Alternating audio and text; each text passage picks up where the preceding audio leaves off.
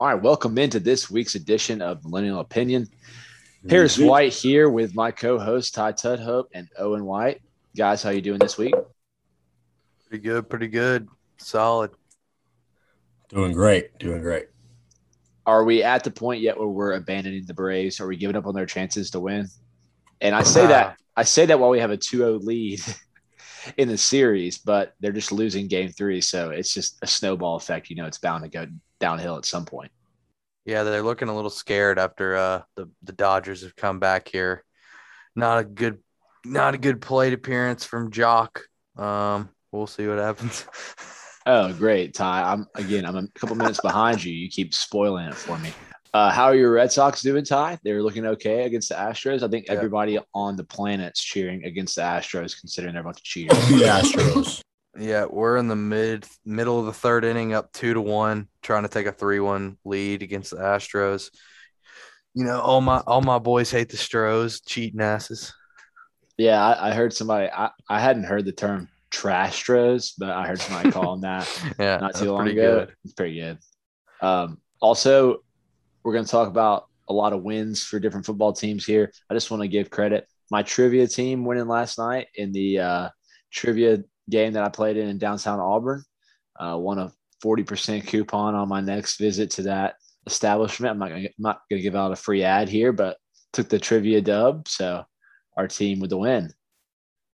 Sounds solid. Was it just any kind of trivia, sports trivia? No, but you know that your boy was on top of it whenever they came to NFL team relocations. I was like, time for me to contribute. I was like, so which NFL team is about to relocate to London? Jacksonville. Well, we'll get all to that. We'll cover a little college, go through our regular schedule, kind of back on the regular this week, considering Owen's going to go through college with us, and then we'll have Todd run us through the NFL game. So with no more left to say, let's get going.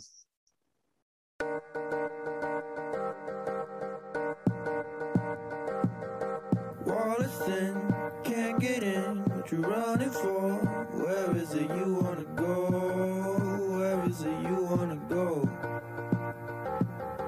Overtime, heard it all. What is it you wanna know? What the fuck is it you wanna know?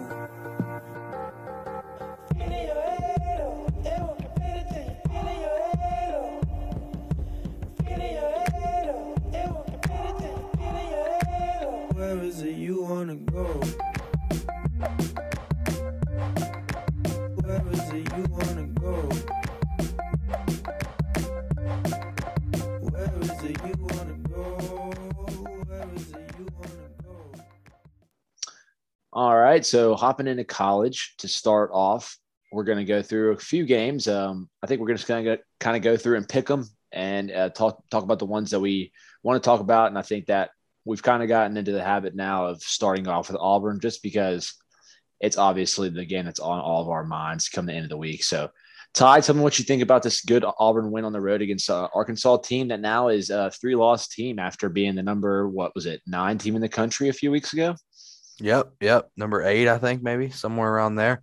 That was a big win for our program going on the road to beat a ranked top 20 Arkansas team. There were some big plays that have been lacking for us throughout the year. We hit on some deep balls. We also had a defensive scoop and score, which was huge for us. But overall, I think the glaring thing from this game was this may have been Bo Nix's best game at Auburn, especially on the road. He was very efficient. I think he was 21 of 26 for around 290 yards, 3 total touchdowns. I mean, you can't get much better than that with the talent that he's got around him at receiver and the offensive line issues that have been circling Auburn for the past couple years. So I was really impressed with our team, and I'm excited where we're sitting right going into the bye. It should be interesting little night game, Halloween weekend at Ole Miss coming to town. I'm excited. Yeah, it should get real spooky and when Ole Miss comes to town. Halloween weekend, October 31st. I was gonna say really quickly, I wasn't watching a lot of this game. I was driving back to where I live from Tucson, Arizona. Do you guys ever? What I did watch was impressive by Bo Nix, to say the least. like I can't tell you guys how many times I tell people like I'm from Alabama, like or if you guys have ever experienced it's like I'm from Alabama and then someone's like, "Oh, roll damn Tide," or like roll Tide, and you're like, no. every time somebody I say I'm from Alabama, somebody automatically assumes I'm a Bammer. It sucks. I got a lot of that this weekend. Yeah, I have gotten that before, Owen. It's not a fun assumption considering we're all Auburn fans, but I guess it is the right one considering the majority of people in our state do seem to cheer for Alabama. So not blaming the people who say that, but back to the game. Um, Great game by Bo Nix. I was a little irritated with the CBS staff because they kept talking about how, oh, this is like the only time we've seen Bo Nix play this well. Like this is probably his best game. He hasn't played this well ever in his Auburn career. And I was like, okay, I know last week was not pretty against UGA, but it's obviously the number one defense in the country. Can we not give him more credit for when he was SEC Offensive Player of the Week a couple weeks ago against LSU? Like, I think that was more of an impressive performance by him just because of the lack of help that was like glaring through that whole game, whether it was the O-line up front or receivers continuing to drop balls. Like in this one, they kind of had it rolling on all cylinders, and Bo was just the emphasis on the end of the sentence, if you will, for the Auburn Tigers. But I think that Auburn again has showed some resiliency on defense because it hasn't been – this team's almost been flipped on its head from what I thought it was at the beginning of the season. I thought we were going to be a really strong running team with a really strong defense, and it feels like at this point it's like if we can't get pressure up front defensively – I know we've had Owen Popo, who is our star linebacker, out for a few games now, and we really need him back before this tough stretch of the season. But it feels like if we can't get pressure, we're not that great of a defensive team. And then as far as running the ball, it's not our biggest strength on offense. We've kind of just been continuing with spreading it out, running the pro style, letting Bo drop back and make the right read. So it's kind of been a different year to this point than I thought it was going to be, but it's been successful. And like you said, Ty, I'm excited about where Auburn's at this point in the season, and they have a tough stretch coming up. So we'll see how they come off the bye and play a good Ole Miss team at home, who I think that's a good place to kind of pivot over is this Ole Miss team who just came off of a tough win in Knoxville against what seems to be a pretty solid Tennessee team. Oh, yeah. It was a really good game. Tennessee kind of fought back in the second half. I thought they were going to maybe escape out of there with a win, but once they kind of realized that their time was running out, their fans – They got a little irritable and started throwing anything that they could find at Lane Kiffin, trying to hit him with a golf ball. You know, you had some mustard bottles. You had a Dasani bottle full of dip spit. I mean, anything you could. Oh, that is just anything they could get their hands on. They were chunking it, Mr. Kiffin down there. But I was impressed with Matt Corral. I think he's battling an injury still. I think he had 180 rushing yards in this game, just completely carrying the team. I honestly think he should be one of the front runners for the Heisman. He is just carrying Ole Miss to a 5-1 record now, I think. And I'll tell you something about Matt Corral, dude. When he runs the ball and tucks it and runs, he does not get down. He is not scared to take a hit. I mean, there was probably 5 or 6 times that he tucked it and ran and got to a point where there was 2 defenders coming at him in the open field. And I was like, get down, slide. And he just dives forward, like almost Superman projects himself into the defender. I'm just like, this man is not afraid of contact. And I'm not sure what Lane Kiffin's telling him. I wouldn't be surprised if Lane was like eating it up and loved the intensity because that's just the type of coach Lane is. But from an intelligence standpoint, like – dude, get on the ground. You're our most valuable asset. If he doesn't play, this team goes to shit. So I would be telling him to get down, but he's not scared of the moment. He's not scared to take a hit. So credit to Matt Corral, like you were saying, Ty, but continue. Yeah, and in Lane's post game, they were talking about that, and he was saying, I think they had a bunch of injuries at wide receiver, running backs, offensive line, and he was just telling them, we just got to get the win. And I think that was his main point of emphasis was just to win. And when you tell Matt Corral all you got to do is win, he's going to tuck and run. He's going to do what he does best. And he pulled it out for the Rebs. But they did get a big defensive stop That was huge for them. Their defense has been struggling this year again, as they usually do. But that was an impressive win on the road in a hostile environment with an amped up Tennessee team. We'll see what happens this weekend. They're playing a rejuvenated LSU after beating a decent Florida team. I think it was 49-42. So we'll see. That should be a really good matchup. Can we talk about that game? Yeah. Yeah, hold on. I do want to say something real quick, though, is I think that Tennessee wins this game if Hendon Hooker stays in. He really played well a lot of this game. Then Joe Milton comes in, and I know people are probably going to be really critical of Joe Milton because of that last play, but that's a really tough spot to come off the bench, and you pretty much are in a 10-second play situation where you have 2 shots at the end zone, and you have to come in and just – I don't know. It's a really tough spot to come in and feel all the hype of the game and not be in that flow with your teammates. So I'm not like dismissing Joe Milton. I think that obviously he's their backup. He was fighting for the starting job at one point in that competition, and he won it. So I think he's talented, but like I think Hendon Hooker played really, really well in this game, and I was impressed by what he did. So I would like to see him stay healthy and stay on the field, and then possibly get a better shot to win. Because I do think that they played well enough to win at the end of the game. But Ole Miss, man, they're an interesting team. They're an interesting squad.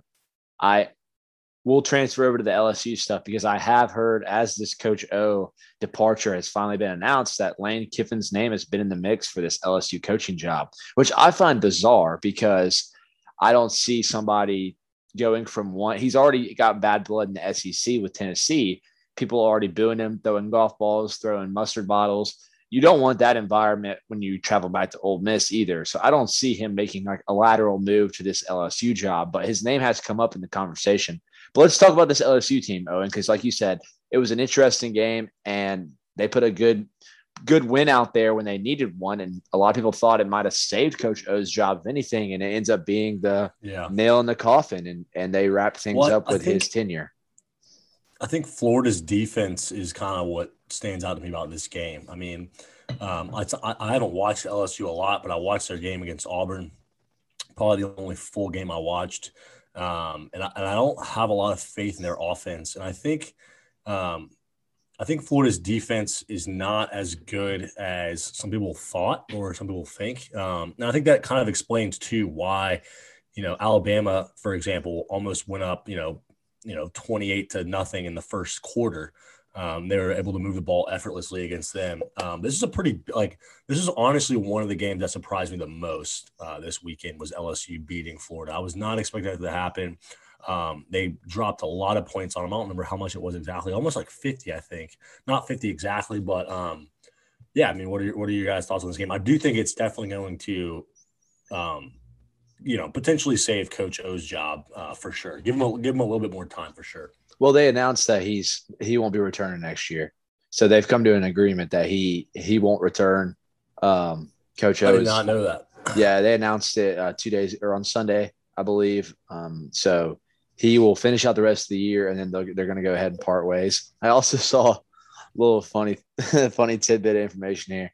Saw an article saying that Coach O, one of the criticisms of his tenure there at LSU was that he had his girlfriend's kids come into practice and like participating in drills with the players and like basically playing stepdad out there with like his girlfriend's kids at like LSU, like everyday practice. So interesting thing there. Like I'm not surprised. Funny. Coach O is just a character. But this LSU team is a huge win I think just for their fans to stay in it emotionally the rest of the year, and maybe you get a good win against like an A&M team, or I'm not sure who else they have to play. They have to play Arkansas as well, right? A&M and Arkansas. Yep. 2 of their final games. So like if you can get it up, I know they have to play Alabama, and that'll be a freaking slaughter fest, but most likely. But who knows? Alabama dropped the game to A&M, and I'm not sure where that Alabama LSU game is being played, but LSU will at least emotionally be more into the rest of this season with this win.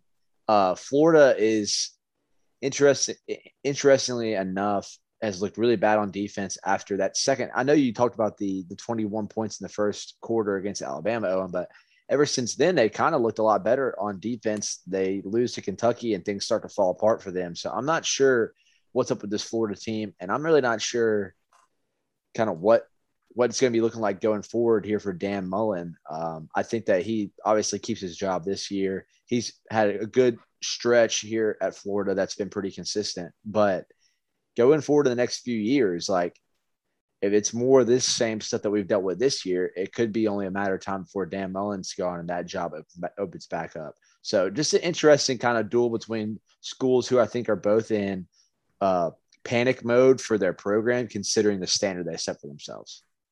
Yeah, most definitely.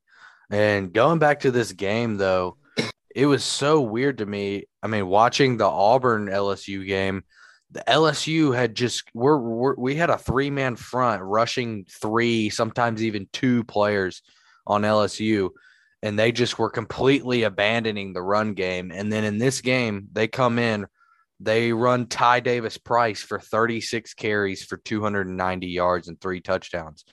It's like a completely different identity. It was crazy. I was shocked from that outcome. To see that many carries, like I don't feel like that's a in the moment, feed the hot hand thing. Like they must have identified something on film there. Yeah. And I mean, obviously Florida lost to Kentucky, who's a team who forces the ball, runs the ball, very physical up front. So LSU must have saw something on film there for Florida that they were like, oh, we could easily expose this, give this guy as many touches as we can and try to beat the door down. And if you're a Florida fan, you got a tough matchup coming on in a few weeks against Georgia, and then they're going to be just as physical up front as anybody you've seen all year. So going to be interesting. Yeah, and that's with Kayshon Boutte, Derek Stingley. I mean, they had like 12 players on their team that Did were y'all out. see on Twitter everybody that they had on like with the boot? They had their boot on, and those little one leg little like wheel or like scooters that they have for people with like boots on their foot, and they kick their foot up and like sit in that little scooter and walk around. They had like 6 people with the same looking injury, like just standing in the end zone in pregame. And they're just like, God bless this team, man. Oh, and what were you saying? Is there another game you want to talk about real quickly? Not necessarily specifically a game. I know Iowa got upset, so I mean I want to talk about that a little bit, but I want to talk about more about what you guys think that impact will have on the playoffs. And because I haven't been around much too, talking about college, I want to talk about Cincinnati. Like I've heard a lot of praise about Cincinnati, but I've also heard a lot of criticism, and I kind of not criticism, I guess, but the point that, if anybody had their schedule, if Auburn had their schedule, or a lot of these SEC teams had their schedule, they'd probably be undefeated too. I just want to hear your guys' thoughts about Iowa losing, which is probably going to be Bama's ticket back in the number 4 spot. But I mean, I'm curious. Yeah, I'll take that one, Owen, because I've discussed a lot about Cincinnati and have been pretty open in my opinion that they'll make the playoff. I think that they're a very sound football team. I think they'll make it, yeah. I think that, and I told Ty last week on the podcast, and I'm not sure if you got to listen and catch up, but people that I heard were comparing Cincinnati. I told people I think they would be in the playoff. People responded to me by saying, oh, they're just like this UCF team that claimed the national championship when they had Scott Frost and they beat Auburn in the SEC playoff and went undefeated. But my argument was that this is uncharted territory for a team like that. Like UCF never got this high in the rankings. Cincinnati's the number 2 team in the country.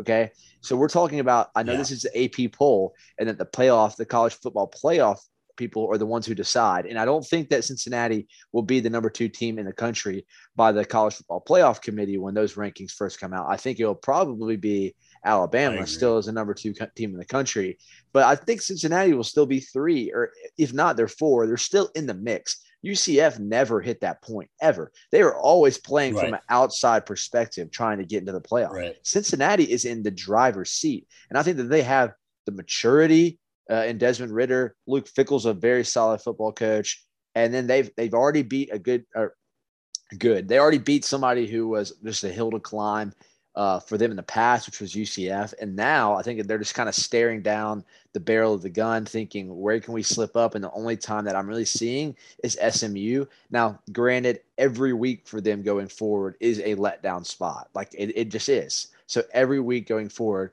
people are just ready to dance on your grave if you're Cincinnati.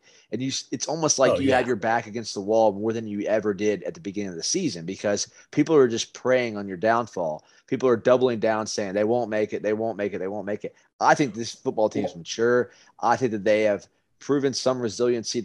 I know Indiana is not that great of a team, but they're a solid Big Ten school, and they go to Bloomington and get a win after being down at the beginning of that game. They go to Notre Dame in a tough environment and get a win. I think this team's good enough to make the playoff. I don't think that they'll make the national championship. They'll probably lose in the first round. I'll have to see who they're playing, but I think Cincinnati's good enough to make it, and I think that they will run the table and make it the playoff in. Where it gets interesting, though, and I know I've been on a little rant here, and I'll pass it to Ty to kind of give his portion in a second. Where it gets really interesting, Owen, is this Alabama team is sitting at 6-1. If they win out and beat Georgia and two SEC teams make it in, then it gets interesting because Oklahoma controls their own destiny at 7-0, and then one of these one-loss Big Ten teams controls their own destiny. Well, yeah. See, I don't think that Iowa has much of a chance based on resume. They've now lost to Purdue, and they beat Penn State at home, but Penn State's quarterback got hurt late in that game and probably would have won that game if it wasn't for Clifford getting hurt.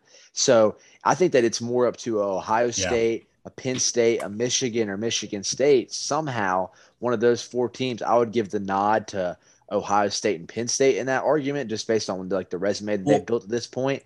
But if they're able to win out in that tough Big Ten East, Iowa doesn't play in that side. They play in the side where it's almost a cakewalk besides Wisconsin. So if one of those teams, Ohio State or Michigan or Penn State, Michigan State, is able to win out and go to the Big Ten championship, win, and then enter as a one-loss Big Ten champion, and Oklahoma's undefeated and Alabama wins the SEC, then my boys in Cincinnati are probably getting screwed out of their playoff spot. But I'll just say one last thing about it. Like, how could you not root for Cincinnati right now, especially us being Auburn fans with Auburn probably not getting in the playoff. But I mean, Cincinnati is representing, like everyone you said, they're representing uncharted territory. They're representing all these teams like last year or the year before, like with Coastal Carolina and BYU, all these teams that have proven that they could win. And I don't care what your opponents are. You are what your record says you are. Obviously they've had somewhat of a cakewalk, but they're representing all these teams who want a shot at the playoff and who deserve a shot at the playoff and honestly represent the future for it to get expanded. I agree with you that they'll probably get eliminated from the first round. I know I feel pretty confident that they'll make the playoff, but yeah, it's uncharted territory, and I'm excited to see them play. I will say real quick though, as an optimistic Auburn fan, like I hate to be this guy because I've criticized Auburn. I've criticized Auburn fans for doing this, but Auburn and Ole Miss we'll see about Ole Miss. But based on Ole Miss's track record and Jordan Hare recently, I would argue should be favored in every game going forward until they get Alabama.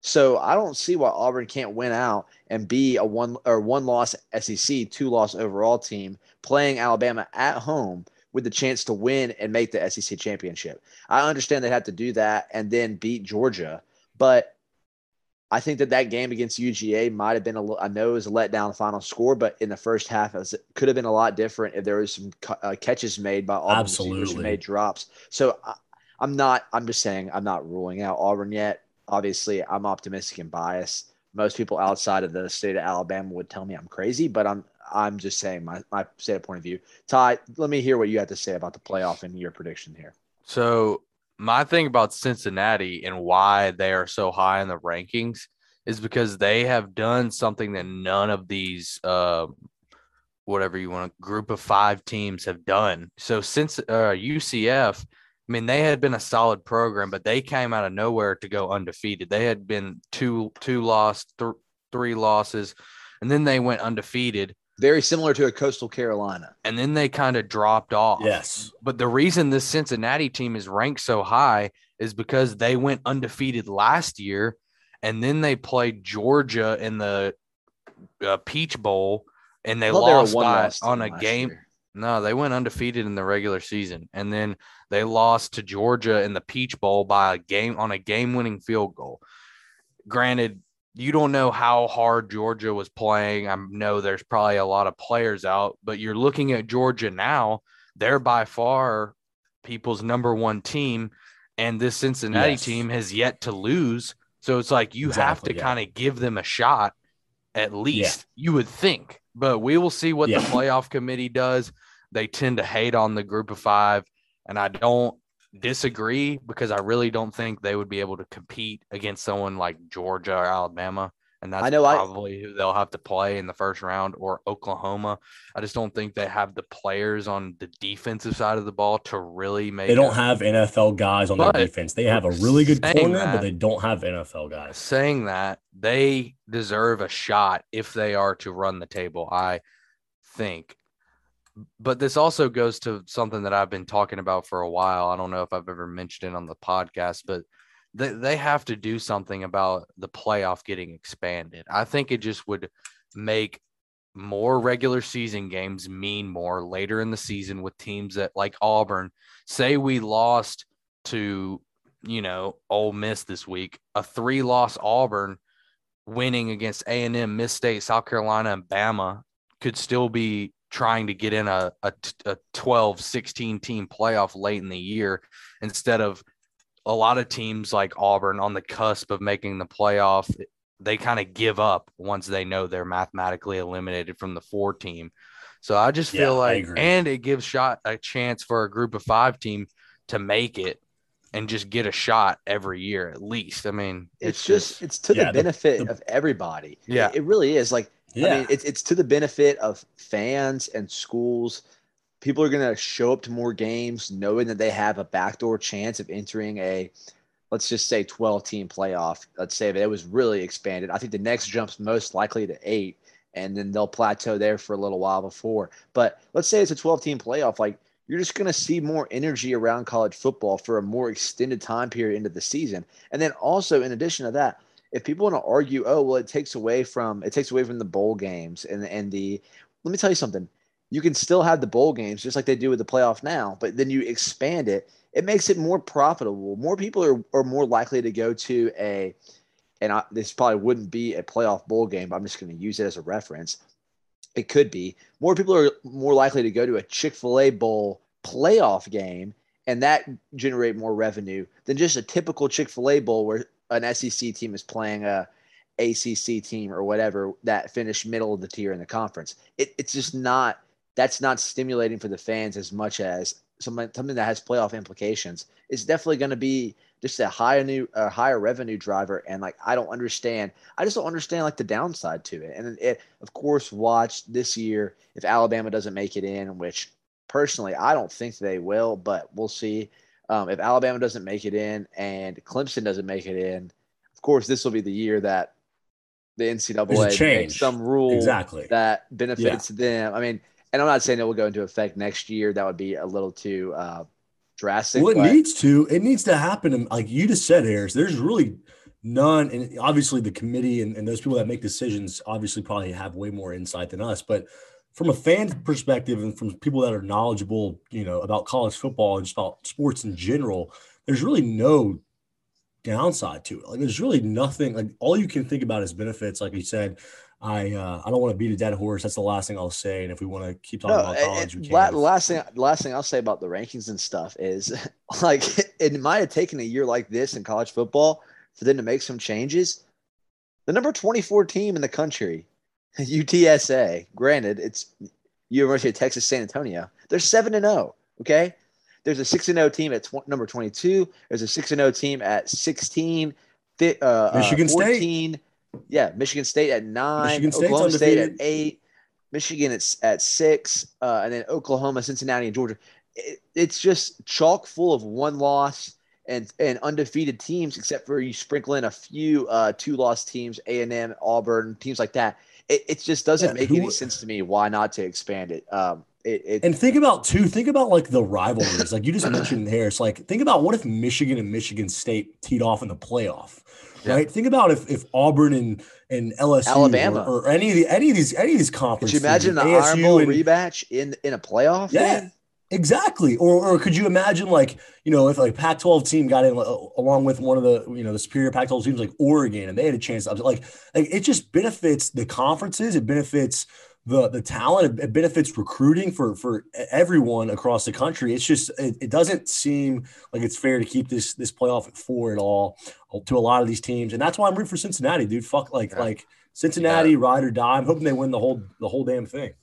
Yeah. And another thing I know people say about, or people in the playoff committee say about why they don't expand, is if you get a lot of teams in, the teams at the top later in the season will stop trying because they know they have a spot in the playoff. But you can implement things like a bye or Home field B, advantage. Getting a top 8, say it's even a 16-team playoff, you get the top 8 teams get to host a playoff game. Could you imagine like Auburn going to Ohio State to play in a playoff game? I mean, as much as we would probably be an underdog, you can't tell me that we have no chance of winning. I mean, It's just that the matchups that you would get would be a lot better. It's just, I think it's just better for every party in it. So, I think we're all in agreement here of the playoff expansion, but we'll see. They're in talks, which is better than it was a couple years ago where they were saying it was never going to happen. So we'll see. That. Real quick, can we do 14 playoff predictions and possible national championship predictions real quickly? I'll let you guys go first. Oh, and you got I'll go ahead and go because I'm gonna grab a casserole real quick and then I'm gonna come back. But big casserole guy. I'm gonna say big Stofers guy. I'm gonna say my number one's gonna be Georgia. I have watched probably more of their games than any other team other than Auburn, considering that their first game with Clemson along with their Auburn game and watching some other games. But I do think they have the best defense in the country. I think that's pretty that's pretty commonly known and commonly agreed upon among college football fans.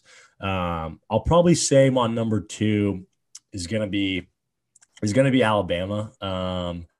I just think that you guys hit it on the head when you said if a Cincinnati team's sitting there at 3, still undefeated, and Bama might be sitting at 4, to put Bama above them, because, and rightfully so, they probably would smack down on them, or at least beat them in a playoff game. So I'd probably say Bama at 2. I'm going to keep Cincinnati at 3, and I'm going to say Oklahoma keeps the ball rolling in the Big 12. I think they've figured out something now, with their quarterback situation going forward, and also just how they can't afford to lose, and I think that team's going to take that going forward. But we'll see. That 4 spot could go a lot of different ways. I could see Iowa getting it too. I could even see like Penn State getting it. But I don't know. I'll let you guys say your predictions. I'll be right back, and then we can move on to real football or the NFL. Mm-hmm. I'm going to go with the number 1 overall seed at the end of the year will be the Georgia Bulldogs. I think they're going to get it done, complete the undefeated regular season with an SEC championship. Number 2, I'm going to say I think Oklahoma also wins out. I think Caleb Williams kind of flipped the switch. As much as people might hate that term, flipping the switch, it has done something for their team. More effort on the defensive side of the ball, better execution on the offensive side. Number 3, I'm going to go with Ohio State. I think they're just too good on the offensive side to be stopped in the Big Ten. I don't see a real threat other than maybe a Michigan State team that could just catch them on a bad day and force some turnovers, but I don't think Michigan can hang with them. I don't think Penn State can hang with them. I think Ohio State wins out, makes the playoff, and I'm going to give the 4 spot to Cincinnati. I think they're going to win out, and I think with a lot of teams losing, like Bama losing to Georgia in the SEC championship, will knock a few teams out, and I think they slide in. And I'll go with Georgia and Oklahoma to meet again after their Sugar Bowl insanity game a few years ago, to meet in the championship, and Georgia to win. Yeah, the reason I brought this up is because there's a lot of teams that I almost want to sprinkle in there just for fun. But I mean, in all seriousness, I agree with both of you guys that the Georgia Bulldogs are the number one team in the country right now, and I believe will be the number one team at the end, based on all the evidence they've showed me to this point in the year. The number two team, I believe, could be the Cincinnati Bearcats, just because of their ability to go undefeated, finish out this year strong. But I do think that Oklahoma has a very good shot to jump them, considering that Oklahoma's strength of schedule will only improve. They have Oklahoma State coming up towards the end of the year. They'll probably have to play Oklahoma State again, most likely in the Big 12 championship. So it would take a two win over a good Oklahoma State team. That's a team that I'm looking to see how much better they get, because they're really good on the defensive side of the ball. And they beat a team who I still think is a good Texas team. I don't think that they're one of the best teams in the country, but I think they're a very solid team.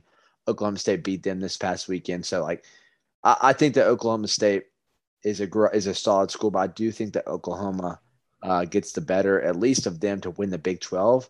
I could also see Oklahoma dropping the first game of that series to them and then winning the Big 12 against them and piggybacking back into the playoff as a one-loss Big 12 champion. So potential there. And then I agree with you, Ty. So right now I have Georgia, Cincinnati, Oklahoma kind of in a toss for second and third. And then I agree with you that Ohio State makes it in as a one-loss Big 10 champion. I think that the Big 10, I guess it's the East. I'm not sure how they split their conference up, like what names they give them, but basically based on the map, I'll say the Big 10 East, Ohio State, Michigan, Penn State, Michigan State beat each other up, and I think that Ohio State's the only one that has the resiliency and experience to just roll through that and end up with a one loss going into the Big 10 championship, and then beats a good Iowa team. Because another factor is that Ohio State's one loss, but they have no losses in the Big 10.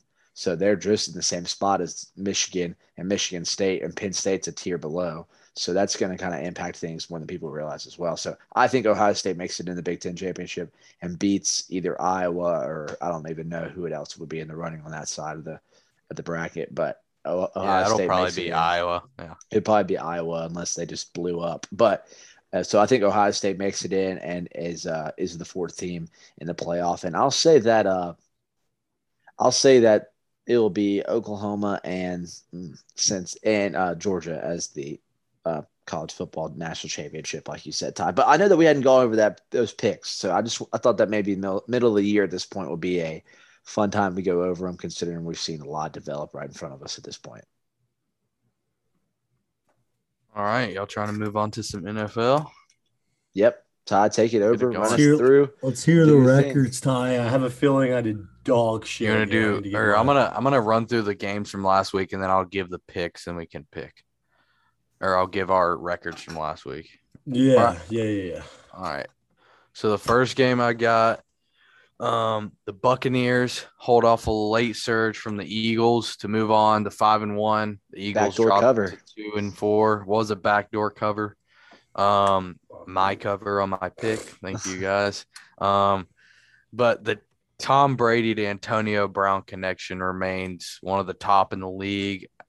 I think Antonio Brown had 10 catches for 90 yards and a touchdown. But I know some of the Philadelphia fans were excited in the second half. Miles Sanders definitely got going a little bit in the run game. I know they had kind of abandoned the run so far this year, but the crowd was getting up and excited when they were giving it to Miles Sanders. He had a few big runs, but the Buccaneers just a little bit better that night. 5-1, Eagles 2-4.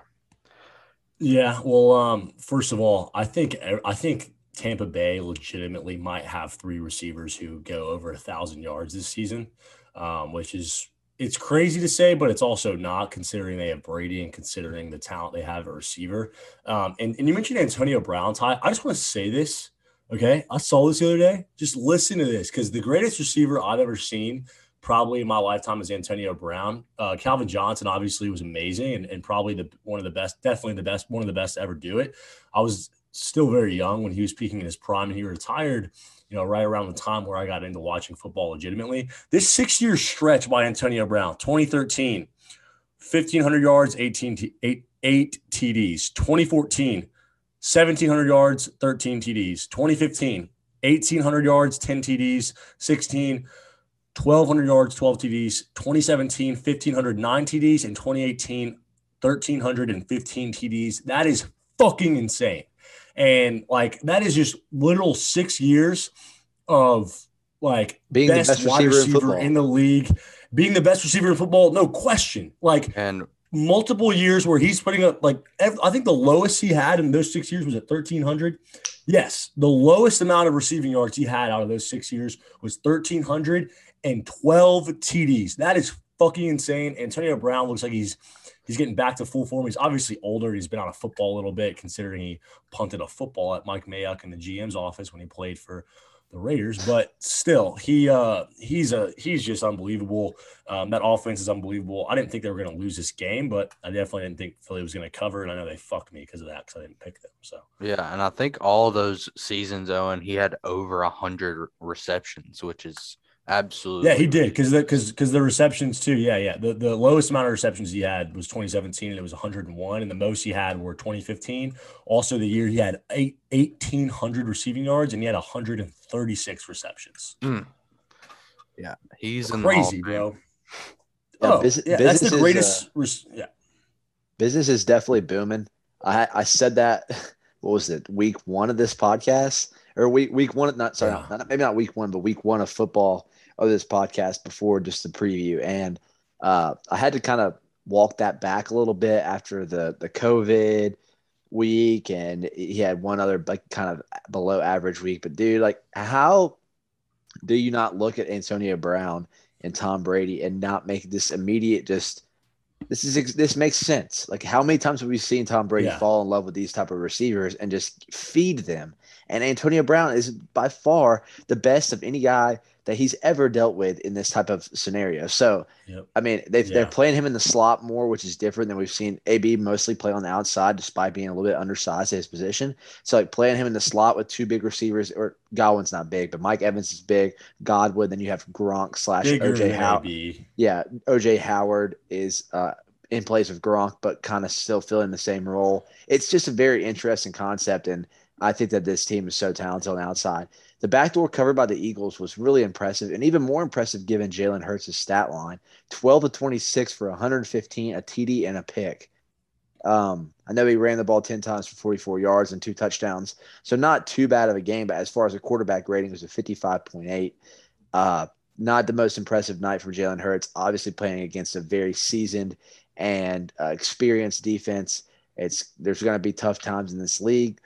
I still believe in Jalen Hurts' abilities. I think that he's a solid quarterback. But I had an idiotic Bama fan, and I won't call him out by name. But I had somebody tell me this weekend that Jalen Hurts was a smarter version of Lamar Jackson. And I just wanted to bring that up on this podcast because I told him Jalen Hurts could not lick an ounce of Lamar Jackson's athleticism.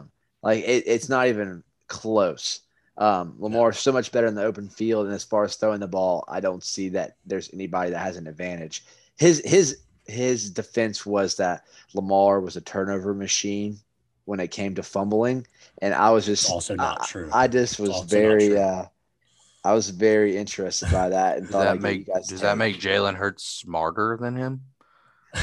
Yeah, I would be willing to guarantee that Jalen Hurts, first of all, has just as many turnovers as Lamar this year, and on more interceptions. So probably if you know Lamar runs the ball better, but Jalen Hurts throws more interceptions, then maybe Lamar's a better passer too. Just might be. Right? Lamar is a better passer. Definitely Did no one is. see He what he is. did against the Colts on Monday? I mean, it was fucking insane. He You know what? We completed don't even need to almost take the every time. single Yeah. pass. We don't even need to take the time to respond to Yeah, that comment. I that's- think we're all on the same page. Let's go ahead and move on to the Yeah, next that's game. just a Bama fan comment. Next game. Hey, hold on real Uh, quick though. Shout out Quez Watkins, 3 catches for 44 yards. Southern Miss guy, and I have a buddy who is a Southern Miss grad, and I was with him on Thursday night when this game was being played, and he kept saying Quez Watkins. It's a Southern Miss guy. So every time Quez Watkins, Southern Miss guy. Just remember that name. yes, You don't see a sir. lot of those, dude. Don't Shout see a out lot of Wes. those.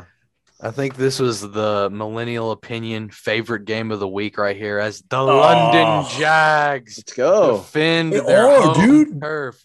They're And so they fucking get their good, first win in 21 God. games as they top the dog shit Dolphins. dude. I think they'd go 23 to undefeated if they 20. played every game in London. I You think they mean would. if I they think played they'd every beat game at everyone. home? They need to go Mhm. ahead and move the fucking franchise over there because I'm telling you They right now, are going to move that the franchise. Jaguars are so much better when they are playing in England. And I know that it's a really, really, really big shame that I said early in the season that the Trevor Lawrence coming out game was coming whether sooner or later. It's a shame that the Trevor Lawrence coming out game happened at a 9:30 kick on a fucking Sunday in London. But Trevor Lawrence, man, is a beast. He is everything that we've said on this podcast and more. 25 of 41, I know is not great, but 319, a touchdown. He runs 2 for 11, which isn't. He's a dog. It's not his. It's not like his most impressive game running and being mobile, but he's a beast, dude. And I know. And let's not forget this Miami Dolphins team at the beginning of the season was considered a really solid defense. So I know they probably had some They're injuries. bad. But They're bad. they're starting to look a lot worse. And I'll give my boy Tua some credit. Really bad pick. Really, really bad pick. But other than that, he had a good game bouncing back from injury. Threw the ball 47 times. Miami still can't get any type of run game going. Any type at all. But Tua, 33 No. for 47, 329, 2 TDs, and an interception. So good to see Tua back Yeah. and healthy and kind of slinging it around low key. Yeah, but dude, like, first of all, like I just want to talk about this. It's not really anything to do with the game, but like when you guys saw that game-winning field goal, like it's just like if you're a London fan, are you just cheering for like a win no matter what? Because all those guys were going crazy, and I want to say, oh, it's because they're Jags fans, but it's like I feel like they would have gone crazy no matter who won the game. No, they're like, Jags it's just fans. like, They're Jags fans. I mean, I yeah, think- okay, that's. I just think they were cheering for point that settled. dog shit game to be over. Yeah, that shit sucked, dude. I mean, it was a pretty. I mean, it was a good game, like in terms of competition. It just wasn't a good game in terms of entertainment based off good play because neither one of these teams have really good players. So Also, not to pull out the we receipts. can move on. Not to pull out the receipts because I know I like to do that on this podcast, but remember a few weeks ago before the Jaguars went and played the Bengals, and I said the key to the Jaguars being better than they were was running James Robinson more and being more effective running the Yes. ball. And they gave him 17 carries. I know that he didn't blow up. He only had 73 yards, but he did have 3 catches for 23, and he had a touchdown in this game. And I think that Jacksonville is a lot better, and Trevor Lawrence is a lot better when they're When they get the establishing ball the in his run hands. and just putting Yeah. the ball and getting easy yards to James Robinson. So shouts to Urban Yeah. Meyer for keeping his dick in his pants this time and actually figuring out how to win a football game. Yeah, he didn't go, Bar screw hopping around in any London. bars in London. So yeah, I mean, I consider that a win for the Jags. I still think he'll get fired in the middle of the season, but I mean, let's see. I don't really have any much else to say about this game. I think Yeah. the Jags are going to relocate in our lifetime. So Next game I got Chiefs get back in the win column with a 31-13 over the very underwhelming Washington football team. Mahomes, he made some mistakes in this game. One of them must have been on the not top 10. Just a terrible pick, but it doesn't matter because the Washington football team has 0 pulse on the offensive side, and the Chiefs yeah, that's win. bad. Owen, what do you got So about I this? just want to talk about this game. It's kind of a funny story. It's about the game, but it's also not. This weekend is my boy Sal Davis. Shout out Sal Davis, Philly boy turning 22. So we went out, got some drinks, went sake bombing, and after a couple rounds, we were definitely feeling it. And this dude gambles like a motherfucker. And he turned to me and he said, let's go in on a parlay tomorrow. It was a Saturday night. I said, yeah, let's do it. So he said, let's go in on a parlay tomorrow. He said, how much you want to bet? And I was like, let's go 50-50 each. And he was like, all right, bet. We're betting $100. Let's do it on a parlay. We bet Indianapolis to cover. We bet Check. Green Bay to cover. And Check. we bet Washington to cover. And Washington was leading this game in the third quarter. And we were about to be $200 richer. And they fucking sold. I hate the fucking Chiefs. They do look better. They do look like they've gotten their shit together. But Washington's also just – I think that they're just so bad, and we underestimate how bad they are. I think they're literally one of the – I would probably put them in the bottom 5 in football. I mean, their defense cannot stop anything. Obviously, it's the Chiefs, but their secondary still has major, major issues.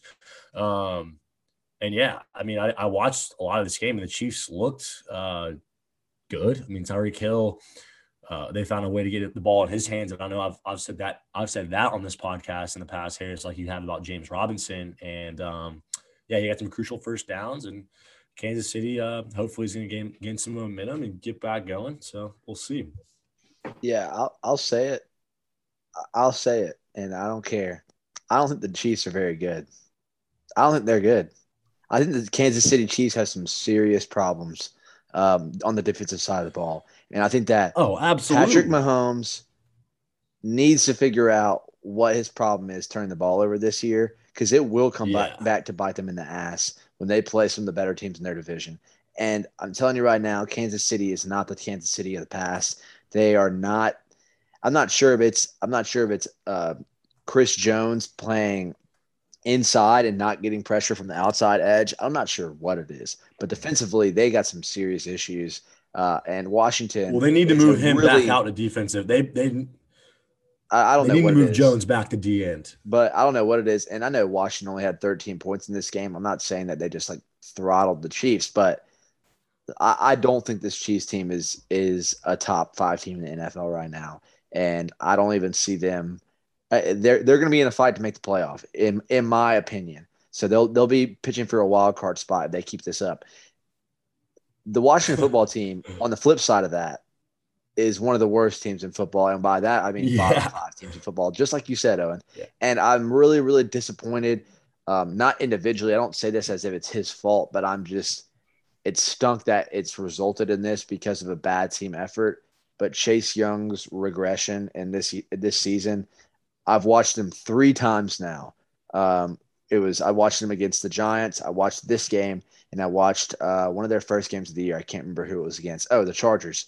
And Chase Young has not been the Chase Young of last year that we saw being what seemed to be an instant Hall of Famer on a roster, legitimately. I mean, it looked like a guy who translated right into the league and was an instant impact player. And this year, I don't know if they're doubling him. I don't know what the deal is. I don't know if it's just I don't know if it's just that secondary is really bad, so it doesn't matter how much pressure they get up front. But that defense is getting absolutely fucking grilled every game. And Chase Young, it's a tough season. He just needs to go ahead and start breaking down film and preparing to get better each game and try to piece something together as the season goes on to build off for next year, because this year is pretty much done for the Washington football team. Oh, yeah, they're done. Yeah, they should be 0-6. I'm just going to go ahead and say that. Moving on from that game, this is going to be a really quick one. Rams beat the Giants 38-11. The only thing I got on that one is this was a scoreagami. For those that scoreagami that don't know, scoreagami is a score that happens that has never happened in NFL history before. So there's never been a game that has ended 38-11. That was about the only thing that I care about from this game. Any added additions from a Giants fan, Owen? No. I'm chilling.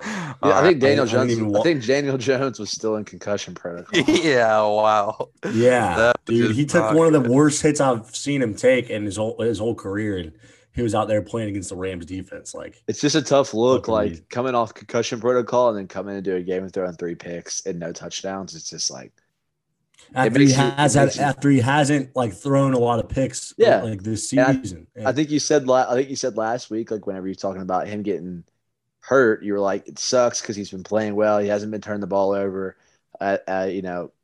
really at all this year. And then he comes out and throws 3 picks. It's just a bad. He had an even worse quarterback rating than Jalen Hurts, 44.7. Yeah, well, they're both not very good, so it's okay. All right, moving on. This is another quick one. Colts stomped the Texans 31-3. Texans have lost 6 of their last 7. Not much to say. The Texans aren't very good. Davis Mills is not very good. The Davis Mills hype train has halted to a stop after we thought he might be their franchise guy after the Patriots game. So that was a hot fucking take. I was just about to say we don't just pull out the receipts for good stuff in this podcast.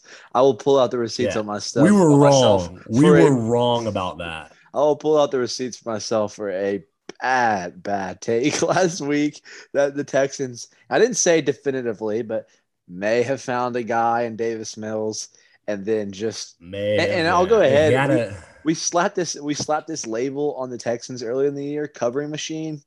I'm going to go ahead and take that away. Take that shit away. Take that label away because the last 2, dude. Yeah, the Texans are bad. The Colts, though, dude, they needed a win after coming off that stinger of a loss against Baltimore. I mean, really should have 2 back-to-back wins in their pocket. So we'll see if they get some momentum going. That's all I'll say about this game. The Texans are also a bottom 5 team in football, I would put them. Another relatively quick game. The Bengals have no issues with the Lions in Detroit. Moved to 4-2. The Lions 0-6. So it's shocker button on that. The Lions lost. Shocker. The Bengals have won 7 straight against Detroit. I'm pretty sure everyone has won 7 straight against Detroit. Joe Burrow, 29, 300 yards, 3 TDs. That's about it for that game. I mean, I'll just say you picked the Lions to cover in this game, didn't you? Yeah, and I picked the Lions to win, and I feel like an absolute dumbass. That was a horrible take by me since we're talking about our bad receipts. I do want to say this really quickly. If any of us were worried about Cincinnati being frauds, not necessarily playing a high level competition, this doesn't necessarily prove that they're not frauds. But I'll tell you one thing. Good football teams win the games that they're supposed to win. They were supposed to win this game, and they did. And they did it, I mean, relatively with ease. They came out off the fucking wire, and Joe Burrow just lit it up. I do think Cincinnati could creep into a playoff spot. Their division's just a little dicey, but we'll get to Cleveland. We'll get to them, but that's all I'll say. The Lions are not a bottom 5 team in football. They suck, but they are not a bottom 5 team in football. So, yeah, I'll just say that. I think we've all thought that, but they're creeping into territory here soon. That's like you can't help but they just default to a bottom 5 team in football. If you go 0-7, you're a bottom 5 team in football. I mean, and they are knocking. Well, on it's the like, door dude, the Jags. I'm still going to take to be worse than them. They play they play the Rams this week, so they're going to be 0-7. There's no doubt. I'm going to say Jared Goff revenge game. The Jags are worse than them, I think. The Washington football team is worse than them. I think the Giants are worse than them. I think the Jets are worse than them. The Giants are not worse than them. Dude, we're fucking bad. And honestly, dude, I might take the Dolphins to be worse than them. I don't know. But let's move on. I don't want to talk about the fucking Lions. Next one I got, Aaron Rodgers continues his complete dominance over the city of Chicago. Green Bay has won 19 of the last 22 against Chicago. Holy shit. That is completely destroying their franchise. That's domination. This one is also, I mean, not much to say. It's same old with Green Bay and Chicago. But the good positive side from Chicago, Khalil Herbert, never even heard of him. He had 100 yards and a touchdown running back. He's on my fantasy team. That was a good little day for him. But anything y'all want to add from that game? I just want to say this. It does seem to me like the Chicago team does have some new life wrapped around Justin Fields. They're in every game, and obviously they won yet last week around the Raiders. This score, the 24-14 score, the Bears were down by 3 with this game about to be, with almost time running out. So Aaron Rodgers obviously hit the discount double fuck on them, but I do think that Chicago was more competitive than the score shows, and I do think that they have some energy and some new life to their team in terms of motivation with Justin Fields at quarterback. But no, Aaron Rodgers owns them. He's always owned them, and he proved that again on Sunday.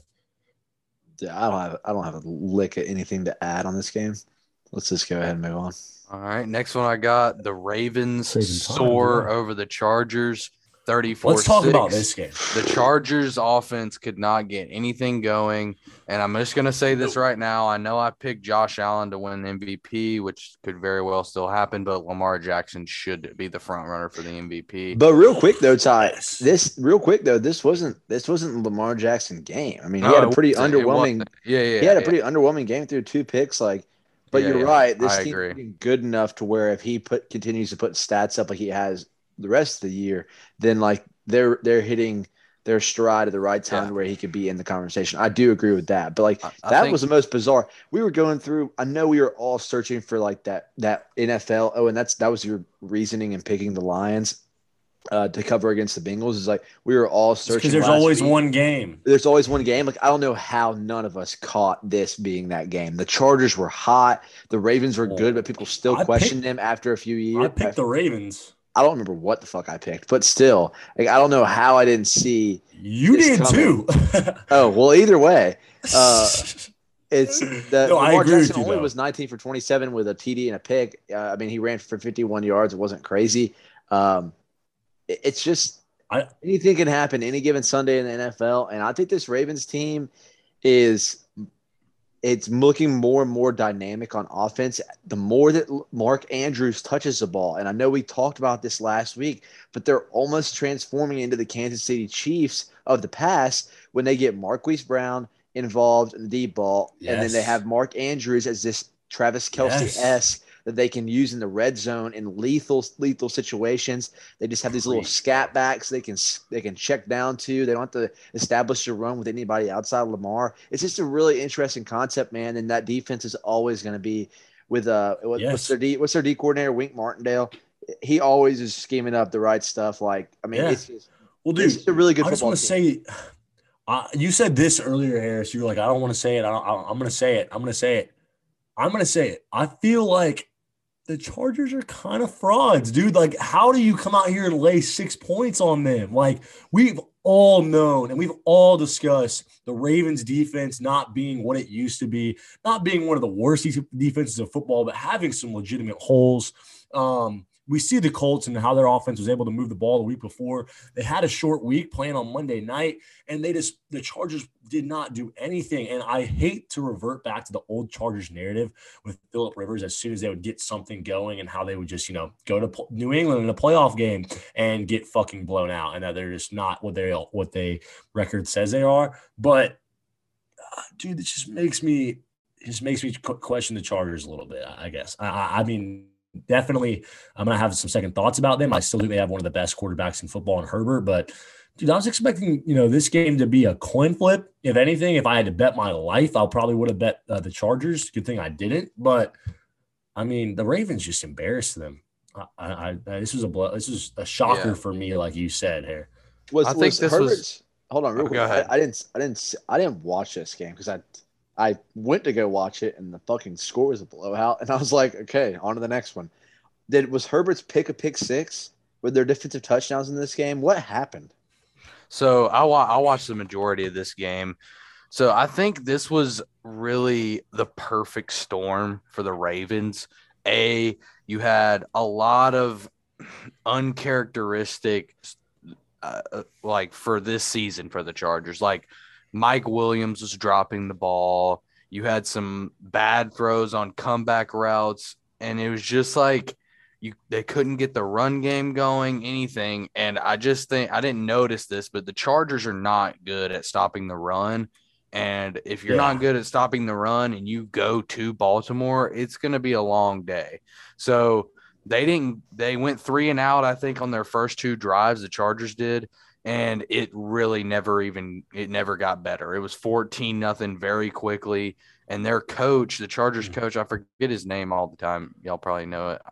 Staley. Staley, he Staley, loves Brandon- going Brandon for it on Staley. fourth down. So, I mean, they went Yeah, for it he on does. fourth down in their own territory in the first half. And I think they went down like 17-0, and it was almost just over at that point. They never – I mean, Justin Herbert, 2 carries, 12 yards. Eckler, 6 for 7. Joshua Kelly, 4 for 7. 26 rushing yards. That's pretty much the story from that game. And the Ravens and ran that for brings 200. up just a random thought that I had this week, and it wasn't while watching NFL, it was while watching Tennessee and Ole Miss, because Lane Kiffin is very high on analytics and goes for it in a lot of fourth down situations. I think like really up to anything fourth and 6 past their own 45, he'll go for. And I guess my question to you guys, and you guys probably don't know the answer to this, but just like the way my brain works, I'm very curious to find out whether, like, whenever Tennessee got the ball back, not the drive that they ended up going down for the last attempted score of the game, but before that, with the controversial fourth down call, they said that Tennessee, like, they got the ball in like the 15 or like the 20 or 25, like something that wasn't that crazy close to the goal line. And it was like they said, oh, this is the worst field position Tennessee's had all night by far. I wonder if the analytics that these coaches are reading into about going forward on fourth down, I wonder how much is factored in of field position for the other team if missing the fourth down. Like, I'm curious of that. Not just like the success rate at fourth down, at 4th and 6 at your own 45, not that, but like the trade-off of, if you're constantly giving you the opposing team quality field position, like it's just a complete disadvantage. So just kind of thinking out loud though. So we can continue. So in this game, this is the start the second half. The Chargers get the ball. They're only down. I mean, they're down 24-6, but that's not really that crazy of a margin, especially with the Chargers offense. They went for it on 4th and 1 at their own 19-yard line, and that's horrible. And they passed it. They passed the ball on a damn back shoulder to Palmer. I don't even know who that is. And they didn't get it. And that the ball game was over at that point. It was just completely over. I mean, done. But yeah, moving on from that game, we got the Vikings completed a big comeback at the Panthers to win in overtime. Captain Kirk led the way. The Vikings had 571 total yards, which is the most that they have had since 2004, which is kind of crazy to think about. Sam Darnold, back to his ghost-busting ways.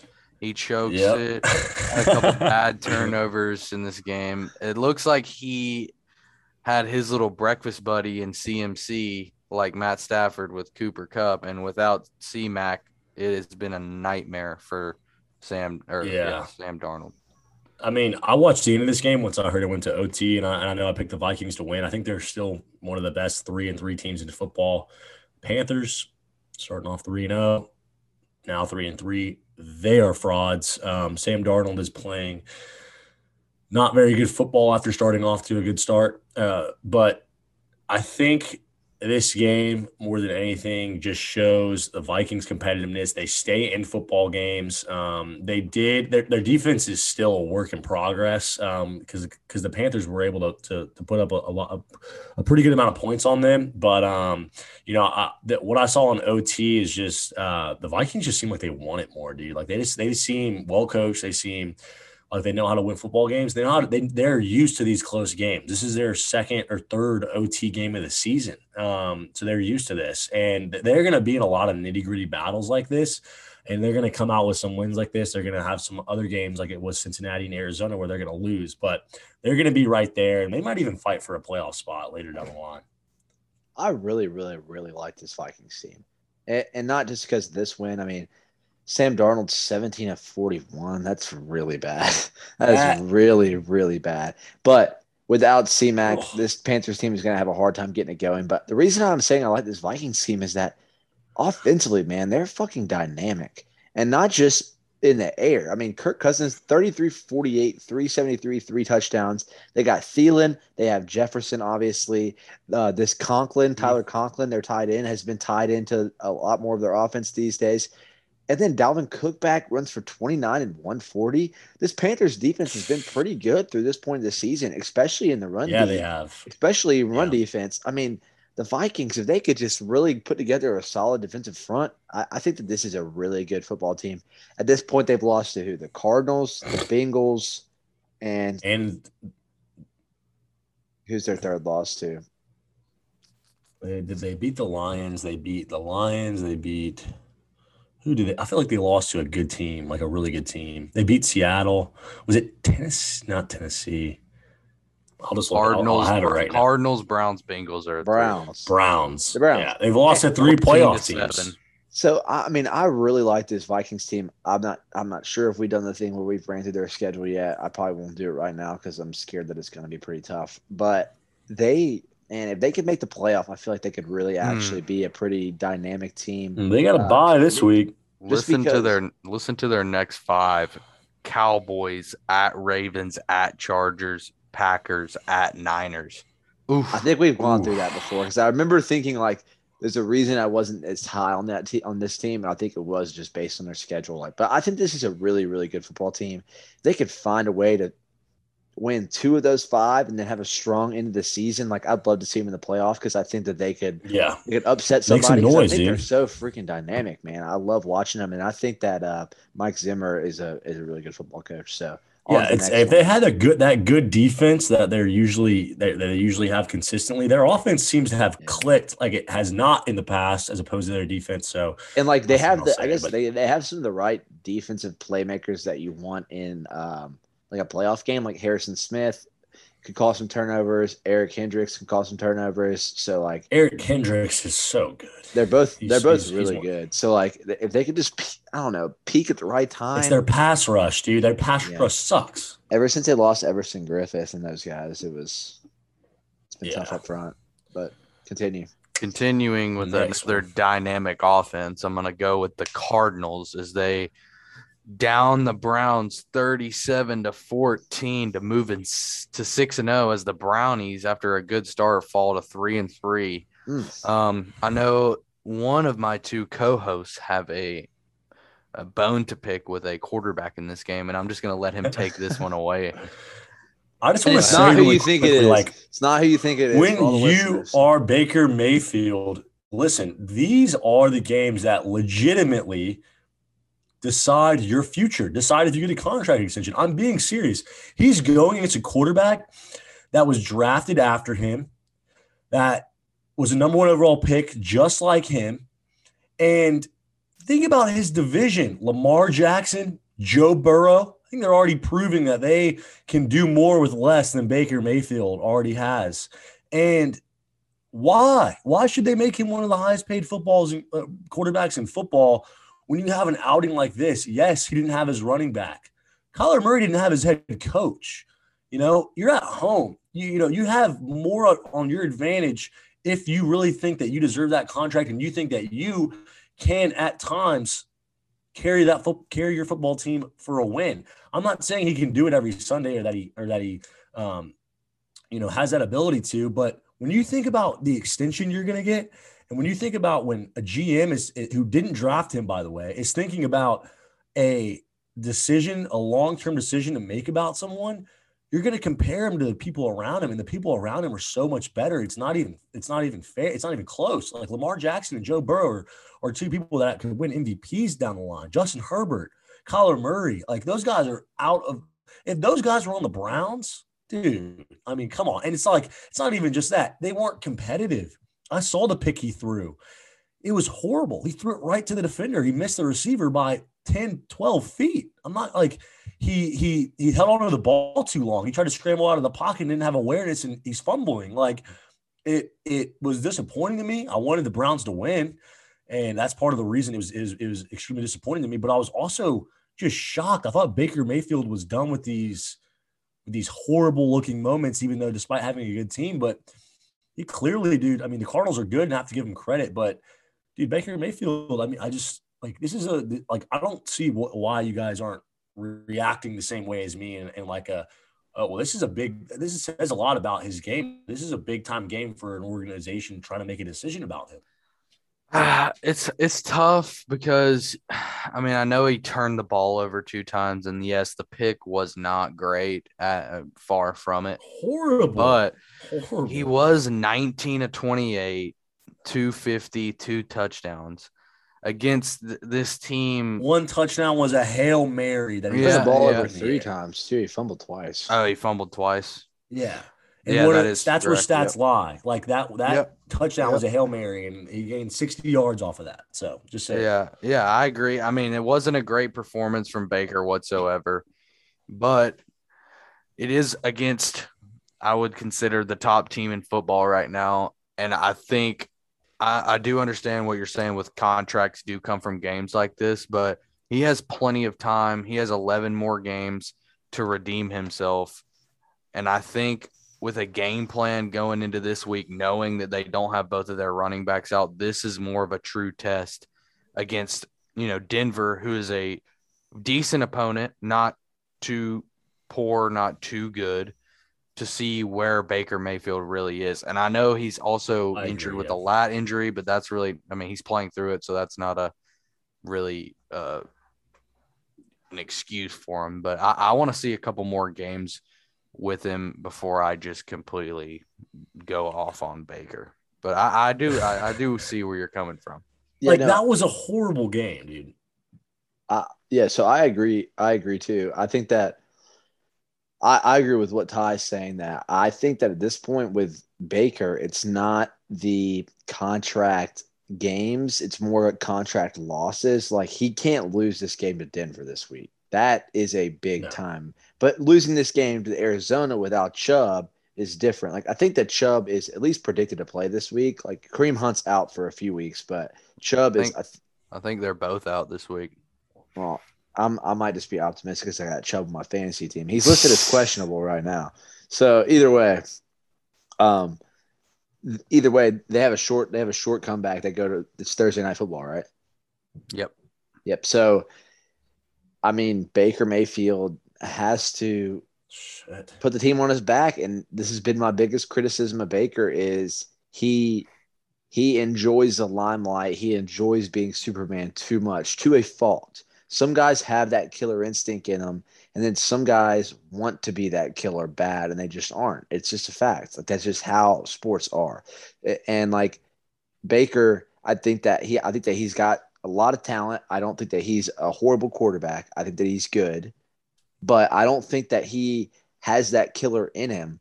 I think that he wants to be a killer really, really bad, but I don't think that he's got that killer in him. And so we'll see what goes forward with Baker, but when it comes to this game, I'm not going to just kill him because, like you said, Ty, this Arizona team is really good. Did you guys see the clip of J.J. Watt on the sideline? Yeah. That was kind of cold. That was kind of cold. So what he said, Ty, is he was like, he was basically just mocking all the people who have said something about the Cardinals to this point. He's like, oh, maybe it's because of this. Maybe it's because of that. He's like, everybody keeps making excuses. Maybe we're just really fucking good. He's like, maybe we're just fucking good. Better. He's like, maybe we're just fucking better than everybody. And I'm like, you're kind of making a point. You're kind of calling me out because I've been on that train. It's like, the Cardinals have been like, they've played like they've kind of been good, but at the right space at the right time. I still haven't been like, oh, they're the best team in their division. They beat the Rams, and I'm like, they caught the Rams after they played the Bucks, and I think the Rams are still better. And like, I could still talk myself into that, but I'm getting more warmed up to the idea that the Cardinals are just fucking good. They are, but it's like you have to take what is the determinant, like what's causing what. It's like that pick that the Cardinals defense got had nothing to do with the Cardinals. Okay. That defensive back wasn't even covering the receiver, and Baker threw it right to him. Like the JJ Watt fumble. That's a great sack by JJ, but Baker held onto the ball for damn near half a decade. Like, those are things that I look at and I blame Baker Mayfield for. I don't give as much credit to the Cardinals defense. And that, I guess, is why I'm being so critical of them. We can move on because we've talked too much about this game. It's going to be it is going to be a big game. Really quickly, Is Cincinnati getting a playoff spot over Cleveland this year? There's too much time to even see I had to look, that. at We'll see. schedules to make any prediction about that. Well, all I'm saying is There's a week lot of 17, games Cleveland at Cincinnati. That game could have some implications. Meaning. Yeah, for sure. Yep. Moving on to the next game. Raiders get back on track with a solid win over Denver, 34-20. Derek Carr looking back to how he was looking in the first few weeks, 340 and 2 TDs. And the Broncos, after such a sweet start against the probably 3 of the bottom 5 teams in the NFL, they're back to reality, 3-3 and struggling. I didn't really watch much of this game, but the Raiders, I think they kind of bonded over the fact that Gruden is gone, and that it's really about them more than it is about him. And Denver's just not good. They don't have a good offense. Raiders still have one of the best offenses in football without Gruden, personnel wise, and just they execute. So that's all I'll say. I don't even think that it's about the Denver offense. I mean, I think that like Teddy Bridgewater has been Teddy Bridgewater, which is like a very serviceable quarterback to this point for them. I know that this game wasn't – I mean, I know he turned the ball over a lot, but he still threw for 3 touchdowns and over 300 yards, and it was pretty much a comeback effort. I think that Denver's got a pretty big problem in the run defense. I said that a few weeks ago. Like, I know this pass defense has been pretty good up to this point in the year, but when it comes to teams who are real physical up front running the ball, they have a pretty big problem. But the Raiders – this was a defining game for them, much like the Cleveland game that's coming up, just because, like you said, Owen, it's whether they're going to have the ability to get over the John Gruden slump or not. I'm not picking the Raiders to win the Super Bowl. I'm definitely out on the small, slightly sarcastic Derek Carr for MVP chance that I was on. I'm definitely out on that, but I do think the Raiders are still a talented roster, a talented football team, could win some games and shake up their division a little bit. And this is a good division win and shows that they have at least the right mindset going forward for the rest of the year. As even the Broncos, all you can hope to do is just continue to get better in certain positions, and I hope that this could be a little bit of a spark for next year if you can piece some things together as the year goes along. What's up with Vic Fangio? He's going to get fired. That's what's up. Okay. I won't ask anything else. I think he'll get fired by the end of the season. It's his 3rd season, right? It's usually 3 seasons to not make the playoffs, and if you don't make the playoffs, you're fucked. Like, I was asking because I thought he had some health health issues or something. Oh, I have no idea about that. I just thought he's going to be – I just thought you meant about his status going forward, which I don't think he'll be the coach. But I could be wrong. I might be thinking some – I'm not seeing anything about it. I'm not sure. But moving on. Hepatitis. Really? No. Oh my God. All right, moving on to this was probably the game of the week in my opinion. I already know what you're gonna say. And I'm gonna talk about it for just a second, because my poor Patriots. But Dak Prescott and the Cowboys handle a scare against the Patriots in Foxborough. I think you meant to say Trayvon Diggs and the Cowboys tie. Stop. 35-29 in overtime. Dak 350 and 450, and 3 touchdowns. CeeDee Lamb 150 and 2 touchdowns. But I still think that, it's kind of working out in the Patriots' favor. As you can see, we're kind of getting better progressively throughout the year, but still losing because we want a good draft pick. It's almost like Bill Belichick's playing mind games. I'm just kidding. I'm not gonna say that. But Mac Jones continues to look very efficient. He's been the most efficient rookie quarterback, but he's probably on the best team of any rookie quarterback. Best system for sure. Yeah. But I thought it was very impressive after the pick 6 to Trayvon Diggs to come right back at him. Yeah, come right back, throw a rope down the field for 75 yards. And, he did what he had to do to win the game. We scored just a little bit too quick for Dak to come back and kick a field goal to go into overtime. And then we just couldn't get it done in overtime, but that's what happens sometimes. See, I thought that This is why I the actually Cowboys thought, aren't going to win the Super Bowl. which is why. They're going to get outcoached. Mike McCarthy is no chess player. Bill Belichick was able to shrink their offense. They still put up points, don't get me wrong, but a lot of their points were put up by one Trayvon Diggs and also in overtime, and their offense didn't look great. It was only because the only reason Dallas Cowboys offense didn't look great was shoot yourself in the foot turnovers. Yep. If it wasn't for that, they would have scored a lot of points in this game, and it would have looked a lot different. The Dallas Cowboys needed this game to kind of face some adversity as far as like, we're not playing clean all the way through like they had against the Eagles, against the Giants. Like this was. Dak lost a fumble and threw a pick. It wasn't ideal throughout the whole game, but they still found a way to win. I get what you're saying, Owen. I'm not like I don't have a pick though. The pick is not totally. It's like you shot yourself in the foot, but like credit to the Patriots defense and confuse like. Anyways, Anyways, the Cowboys. I'll let you keep going. Cowboys offense is legit. One of the probably right now I'd say the best offense in the NFL. Yeah, they're unstoppable, dude. It's very hard to scheme against them. They got two very solid. Zeke's good, but Tony Pollard has really come on to help as a backup running back, and then they have, Gallup, 3 receivers, Cooper, CD, Dalton Schultz has really been effective for them at the tight end spot, and Dak Prescott and their offensive line. Everyone thought it was going to be a little bit weaker, but they looked pretty strong against the Patriots. They do look good. I think that I'm going to be honest. First of all, I want to preface this by saying Mac Jones has played really well all year, and I think he played well again this game. This isn't a knock on him, but like I think that the pick and the touchdown could have been reversed really easily. Like the pick that was to Trayvon Diggs. I know the throw is a little high, but I didn't think it was that bad of a throw. I thought the touchdown pass was a worse throw than that. Like I thought the touchdown deep ball, like Tony Romo wouldn't shut up about it being just like this rope that he threw. I thought like it was kind of like a wobbly deep ball that was up for grabs at safety. I don't know what he was doing, playing the ball or playing the receiver or what. He was just like late getting there and then had a hesitation. I thought that easily could have been picked off.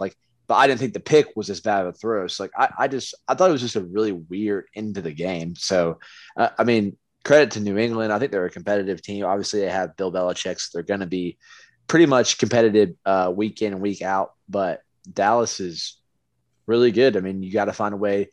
Owen, you said it. Just like if you want to talk about, kind of what you just said about Cincinnati.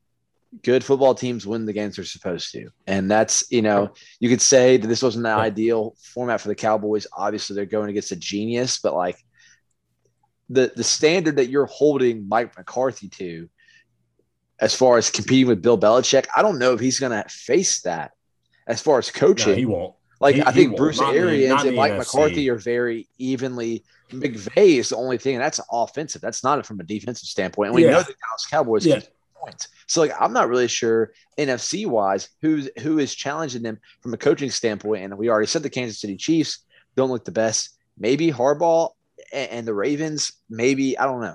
We'll get to the other games later. Well, I would say I don't think the standard that you're holding there for Mike McCarthy is quite fair considering the competition he's going to be facing later on down the year. I don't think they're like going to whoop him in the chess game. That is. Well, all I was trying to say by that is if you look at the Patriots on paper and you look at the Cowboys on paper, the Cowboys should beat them 45.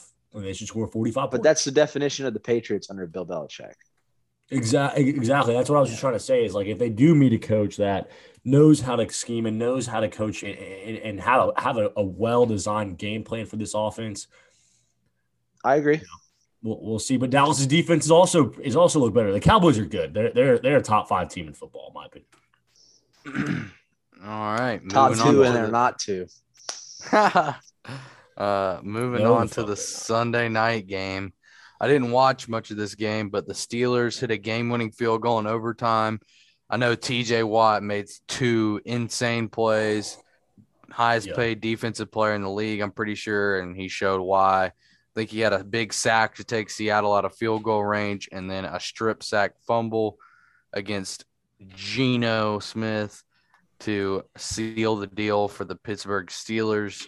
Y'all's guys' thoughts on this game? I didn't really watch much of this one. I didn't really watch much of this one either, so I won't talk a lot about it. I picked Pittsburgh to win because I think they're the better coach team and the better team overall. I think they proved that. Geno Smith obviously didn't do anything special, but hey, the Steelers got another win. So, Yep. Yeah, I don't have much to add either. Geno Smith actually didn't play bad in this game. Yeah, he had a 99.6 quarterback rating. If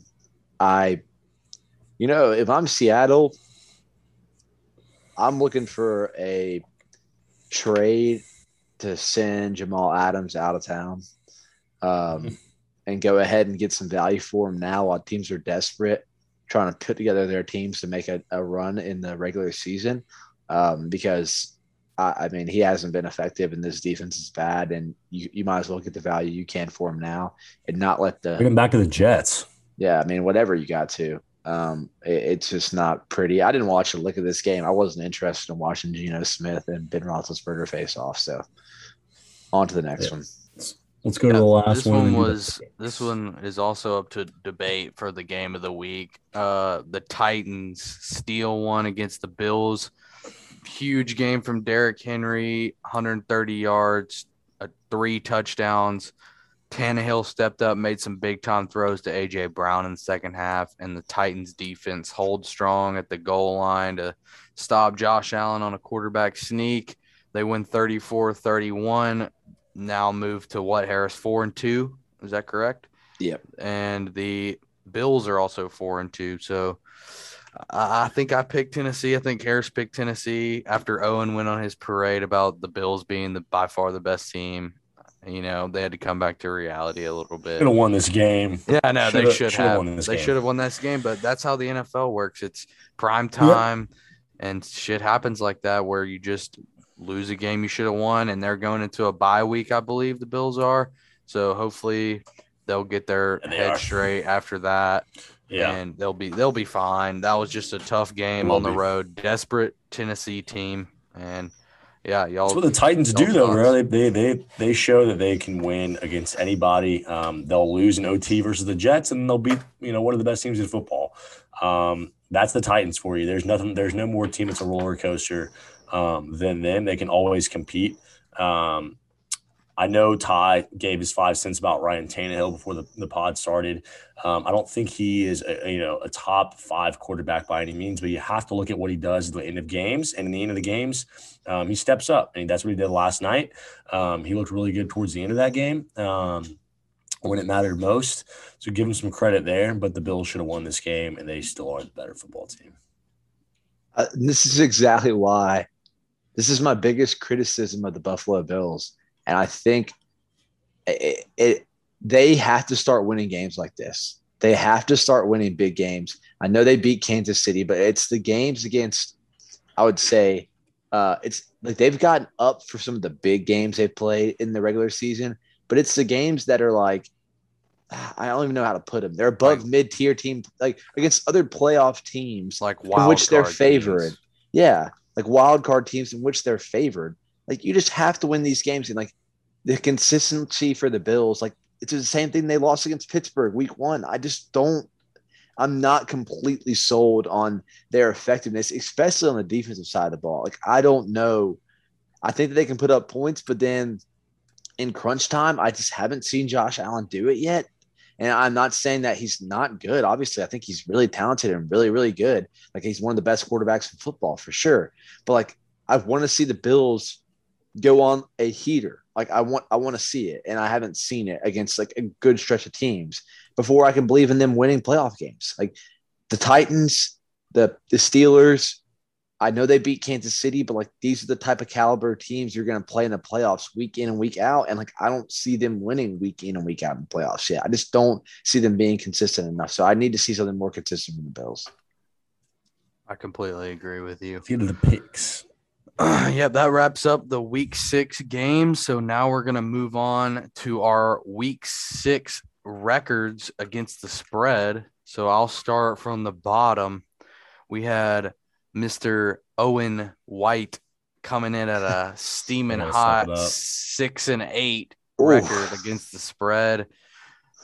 Harris and myself were tied with a 9-5 record against the spread. That puts Harris in first for the year at 58-36. I'm one behind him at 57-37, and Owen is bringing up the rear at 48-46. So moving on to the week 7 games here, we got Thursday night football, Denver at Cleveland. Cleveland is currently -2.5. And I just looked it up. Chubb and Hunt are both out for this game. Fuck. And I will be taking the Cleveland Browns because Owen wants to shit on Baker Mayfield, and I think he will step up in this game. And they Hey, will can you get say the a spread dub. one more time? 2.5. Cleveland -2.5. God. I'm taking Cleveland. I can't bet on Denver again. Fuck them. I'm betting on Cleveland. I mean, it's got to be Cleveland. 2.5? Got to Yeah. be Cleveland. Next game on the board, Cincinnati at Baltimore, division game. Baltimore is -6.5. I'm going to have to go with the Bengals with 6.5 just being a little too much for me in a tight game, especially Is this after. 3 home games for the Ravens in a row? Yep. I believe so. Wait. Yeah, Yeah, I it think is so. Monday. Yeah, Yep, it is yep, yep, Monday. yep. Chargers, and now that. Wow, that's odd. I'm gonna take the Bengals to cover as well. What was the spread? Baltimore 6.5. -6.5. Sorry, I'm currently updating my fantasy roster because Chubb's out.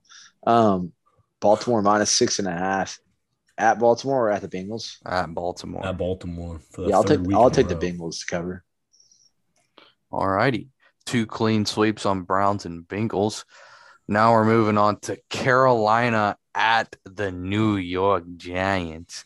The Giants are +3. Oh, this is a tough game to pick. So close to teams that are underwhelming in the last couple of weeks, but I'm going to have to go with just the more healthy team, and I'm just going to go with Carolina.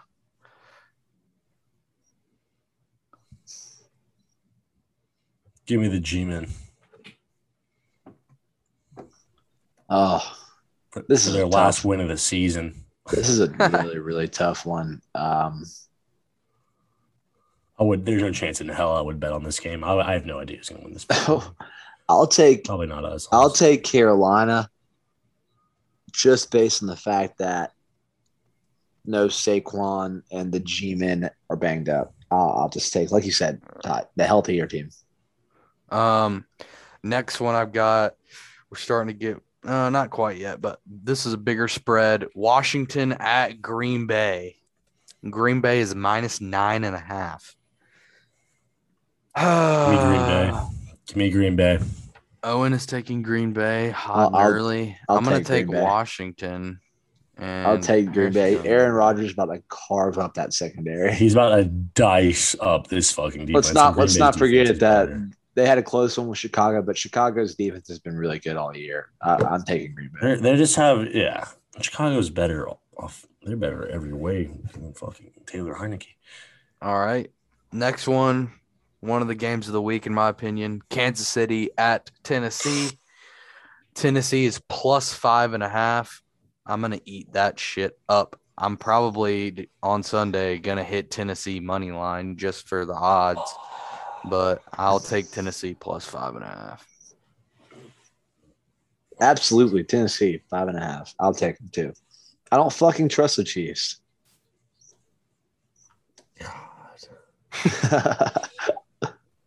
This is Chiefs the best are part of not the going- pod. The This Chiefs is the best part of are the not- podcast for our deep thought noises. I'm just like, Yeah. I do not know who to take.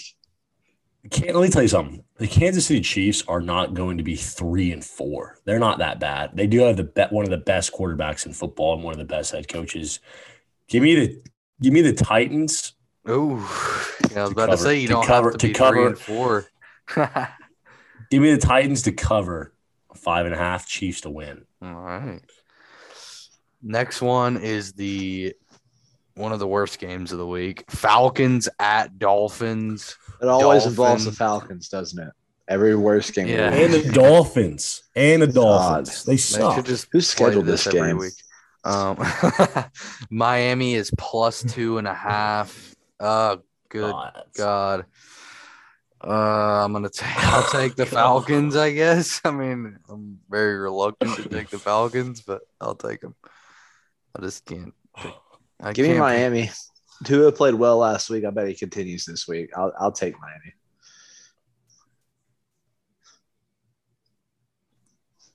Give me the Dolphins, dude. I'll fucking take them. Oh. Fuck the Falcons, man. Falcons suck. I might come back and swap that one, Ty. Just let you know. I might come back and swap that one. Let's see. All right. New York Jets at the New England Patriots. New England Patriots are -7.5. Give it Did to they already me. play? Yeah, they already played. play? This is already their second played- matchup. Yeah, and that's the second time Zach Wilson's going to Give me another episode of Ghostbusters. Give me New England. Yeah, give me New England as well. What's the spread? 7.5. Kind of a big number, though, I will say. Big number. But I will never be caught betting on the Jets, especially against my give me New Patriots. England. Give me New England. No way. 7.5. Fuck. No way. Only got one question. Who you gonna call? Ghostbusters. Ghostbusters. You bet on the Ghostbusters. Give me New England. All right, next one. This is this is the second biggest spread of the week. Detroit at the Rams. Matt Stafford revenge game, baby. Or Jared Goff revenge game, depending on what you think about it. The Rams are -15.5. Oh, And I'm gonna go with I'm gonna go with Detroit. I'm gonna go with the I think kneecap killers, Detroit Lions. I'll go with the I'm Lions gonna too, go, man. There's no I'm fucking going with the shot I don't Lions cover as this well. game. There's 15 and a half, dude. They got something to fight for. They're gonna compete. I feel like we've had too many weeks where we clean sweep pick the Lions, and yet they continue to just get thrashed. But they have 15's played a lot, couple though, close dude. games. Yeah. Philadelphia at Las Vegas. The Raiders are -3.5 against the Eagles. Oh man. This is a tough game here. This is a coin flip for me. I'll let Owen, if you got anything. Fun fact, I was on a Zoom call this morning with Howie Roseman, the GM of the Eagles. I wanted to fucking tell him Were you really? that, yeah, he was on a Zoom call. He was a speaker for one of our scholars meetings this morning because our fucking supervisor is a friend of his from New York, and she got him on a call with us, and I wanted to tell him, I think you're a good GM, Howie, but you're losing to the Raiders this week. Give me the Raiders. They're gonna stick together. They're gonna continue to be a tight knit group and continue to fight. I'll agree with that. I'll take Derek Carr. Ooh. Part of me wants to pick against my Raiders, but I guess I got to go with the flow. Give me the mascara. I'll go with the Raiders. All righty. Another big spread. Chicago at Tampa Bay. Tampa Bay is fits last year. Tampa Bay is -12.5, and I'm gonna eat that Chicago up. 12.5 is too much for Justin Fields. Give me Tampa Bay. 12.5, man. I think that Chicago defense is good enough to keep it within that. I'll take Chicago. All right. This is the biggest spread of the week. We have Houston. We have a problem heading out to play the Arizona Cardinals. Oh, God. Cardinals are -17. -17, and I'm firing on the freaking Cardinals, man. I cannot take it. They're just dog dick. They are terrible. Oh, it's a lot of fucking points, dude.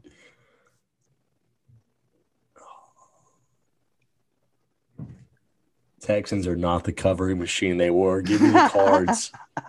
Give me the cards, dude. Yeah, dude. God, that one's gonna go Texans. That game is gonna go Texans. I got No three way. words. Any given Sunday. Give me Texans outright to get the win. Stop. If Give me that Texans Don't touch outright it, to get bro. the win. I'll give you an extra. I'll give you 50 pick. bucks. I'll give you an extra win if they win. I'm taking the but Texans outright. I'll take an extra loss as well. I'm taking the Texans outright. Oh, Ty, you really think they're gonna cover 17? I'm thinking about changing my pick. Please change it. I'll just get a bigger lead. Yeah, no, I'll take Arizona. Indianapolis at San Francisco. San Francisco is minus 3.5, and I'm going to take the Colts in this game. I think Owen's right. They should have 2 consecutive wins, and they have to have it. They really have to have this one. And I think San Fran is, after this one, going to see the writing on the wall that neither them nor the Seahawks will be making the playoffs this year. I've been down on San Fran, and I'll take the Colts for sure.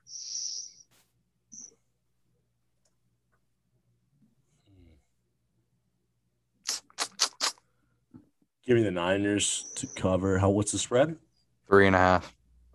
Yeah, give me the Niners to cover. All right, finishing with Monday Night Football. We got New Orleans at Seattle. Seattle is plus 5.5. Seattle is plus 5.5 at home. New Orleans coming off a bye, getting a little healthy. I'll take NOLA. Yeah, off the bye, I'm This taking is New one. Orleans. Taking New Orleans off the bye. Game plan, ready for Geno Smith. Gonna rock his world though. I'll give me New Orleans. Don't do it. Yeah. Give me the Saints. No way the Saints. I'll give me the Saints. All right, boys. I have a casserole that's been sitting in the oven for an extra hour and a half. It's probably cold now. It's That probably. thing's go black. I was about to say it's probably Shit. burnt to a crisp. No, I got some homies to turn it off. So I'm gonna go eat that shit. Just like the Texans are gonna eat the Cardinals up. Give me. No, I'm just kidding. Hell no, Cardinals all the way. When I will see you boys next we week. will open the podcast with a written apology from both of you guys if the Texans win outright. I will Deal? write a 1-page, 12 I'll write a point font. 1-page. Yeah. Single space. Double space. No, double single space. space. Single space. No, this Single is space. the entire podcast. And I'll write and I'll include every Houston Texans player on their roster's name in it and apologize to Oh every single one. God. All right. If they win the game. Yeah, I win They out. win Right. outright. All right. All right. Yeah. I'll see you boys later. All right. Well, that closes it out for episode 7. As always, like and subscribe, and be sure to let us know what you think, places we can improve, places we can get better, and things you like. Ty, peace out. Peace out, brother. See ya. Peace.